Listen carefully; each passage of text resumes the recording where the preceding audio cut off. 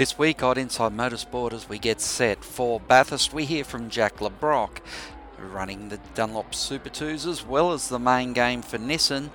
Lee Holsworth, whose run at Sandown was interesting to say the least.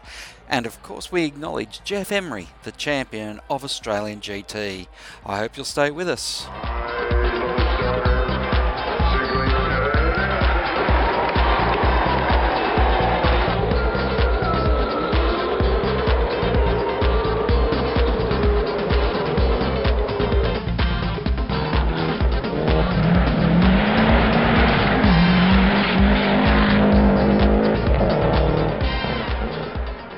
Well, Jack Le Brocq doing double duties once again this weekend. I spoke to him soon after the Sandown 500 was completed. Yeah, that's right. The Super 2 series went really well for us. Having a second and a first result in the round win was, sort of more than what we were sort of hoping for this weekend. It probably wasn't one of the strongest tracks for us, but to walk away with that kind of results, really awesome, and a credit to the Matt White Motorsport guys. We went testing last week and found some good gains there, and it turned out to be really well.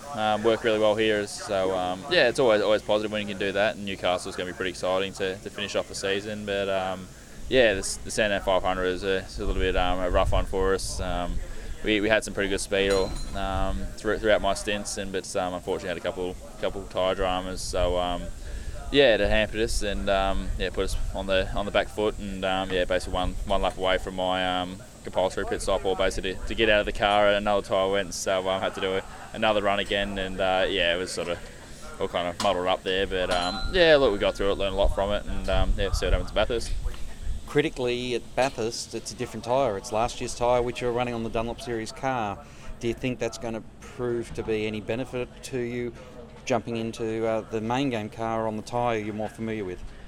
Yeah, look, it's always going to be handy to race on two cars and on the same tyre in one weekend. So, definitely going to probably help us a little bit, I'm sure. But I don't know. We'll see what happens, and hopefully we can go up there and have a great result in both categories and walk away with some good results. What do you do in between races now?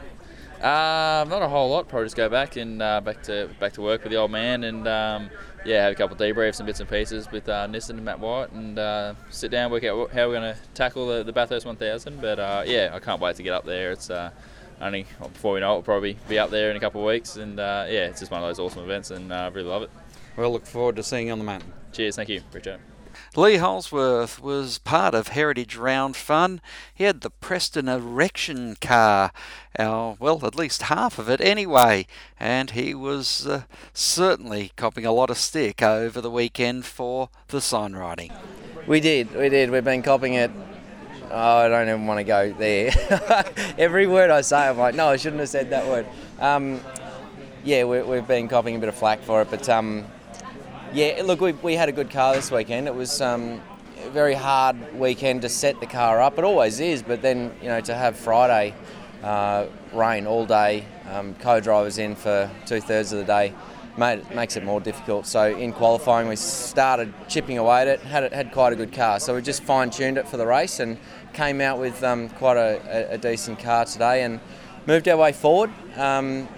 Had some good little dices out there, had a good little battle with Moff. Carl had a great run at the start, so we kept our noses clean, and we knew that if we did that, we'd have a car that could certainly finish up in the top 10, and that's where we did. How tough is it when you're the lead driver, you see that we have a red flag situation, and you know that I'm not going to get as many laps as what I really want? It is. I mean, everyone was in the same boat with strategy, apart from Giz and Lowndes. So, look, it was fine for me. Probably made me relieved a bit that I wouldn't be sucking the drink straw dry at the end. And also, we had quite long stints then, so the tyres you had to really conserve the tyres towards the end, and our car was good in all conditions. I feel really, really good, really fit, and just a good start to the endurance campaign. Is there anything we can do about the turn into Dandenong Road there? Because a tyre failure is a tyre failure, contact is contact, but is there any way of mitigating how hard you hit the fence? And you know all too well how hard that is. It's a difficult one, really difficult. I mean, to do anything about it, I think you'd have to have more runoff, which means moving the fence back, which means taking away a spectator area. And from all accounts that I've heard, this event won't be around for too much longer. So I doubt they're going to spend the money on doing that because it's not a quick fix. There's no way it's not a quick fix. I mean, tyres do their job in saving the driver. Unfortunately, though, it makes for a very spectacular crash and you know, a lot of damage. But look, yeah, I think they serve their purpose at the moment. Could you put in some sort of chicane midway on the straight to just kill some speed? Well, you certainly could, but that means, you know, a lot of work. That's a lot of work. They got the room to do it. I suppose you got a horse racing park in the middle here, so you can't chop into that track too much. But yeah, they could certainly do something. It's one of the most exciting corners on. It is the most exciting part around this circuit. So I would hate to see anything done about the actual track layout. You know, the fix would be to move the wall back, but as I said, that's a big job. All right, and what about between now and Bathurst? How do you get 6 more or 7 more places up the grid, or up the finish line, I mean? It's the $1 million question.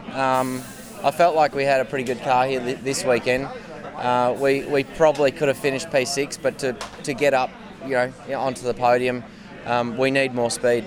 We need more rotation from the front, which is something we've been, you know, working on. Well, you know, lacking all year, and it's something that we're trying to rectify.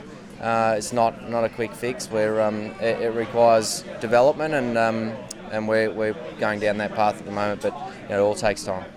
Well, all the best, and look forward to seeing you on the mountain. Thank you. Cheers. Can't wait. Jeff Emery wrapped up the Australian GT Championship at Sandown, and it'd be rude not to acknowledge his performance in what was a very exciting weekend of GT racing. Yeah, it's been a big day.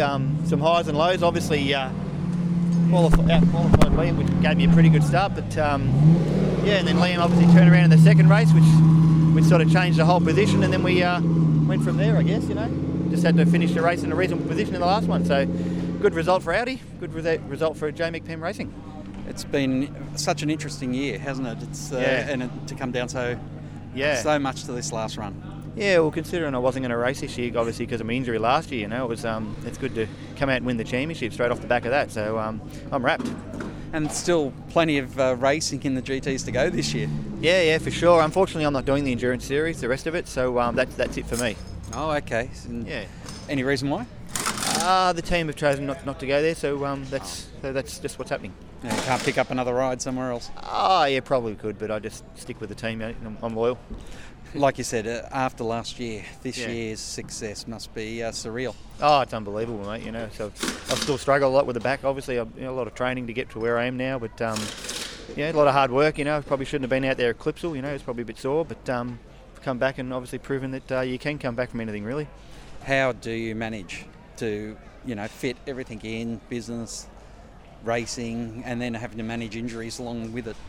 Oh, look, it was a bit of a tough year last year. Obviously, I couldn't do much at all. We spent a lot of it in hospital and, you know, physios and all the rest of it. So, yeah, it was a tough year last year, and this year sort of it's been a really good comeback. Sort of getting my breath and just grabbing it and running with it. It's been really good. With the news about the changes next year, what do you think that's going to mean for GT racing? Oh, I think that's a really good thing for GT racing. You know, I've heard some of the rumours of the stuff that's going to happen. It all sounds exciting. Obviously, I don't want to go into that now, but it sounds really exciting for next year, and you know, it should take the category to the next level, I think. Possibly you won't be racing at 8 o'clock in the morning. Yeah, that doesn't worry me, mate. I'll race anytime, anywhere, so I'm happy just to keep racing. Well, congratulations, fantastic result, and look forward to seeing you coming back in 2018. Great, thank you very much. Cheers. That's all we have time for this week on Inside Motorsport. Until next time round, keep smiling and bye for now. Inside Motorsport is produced by Thunder Media for the Community Radio Network.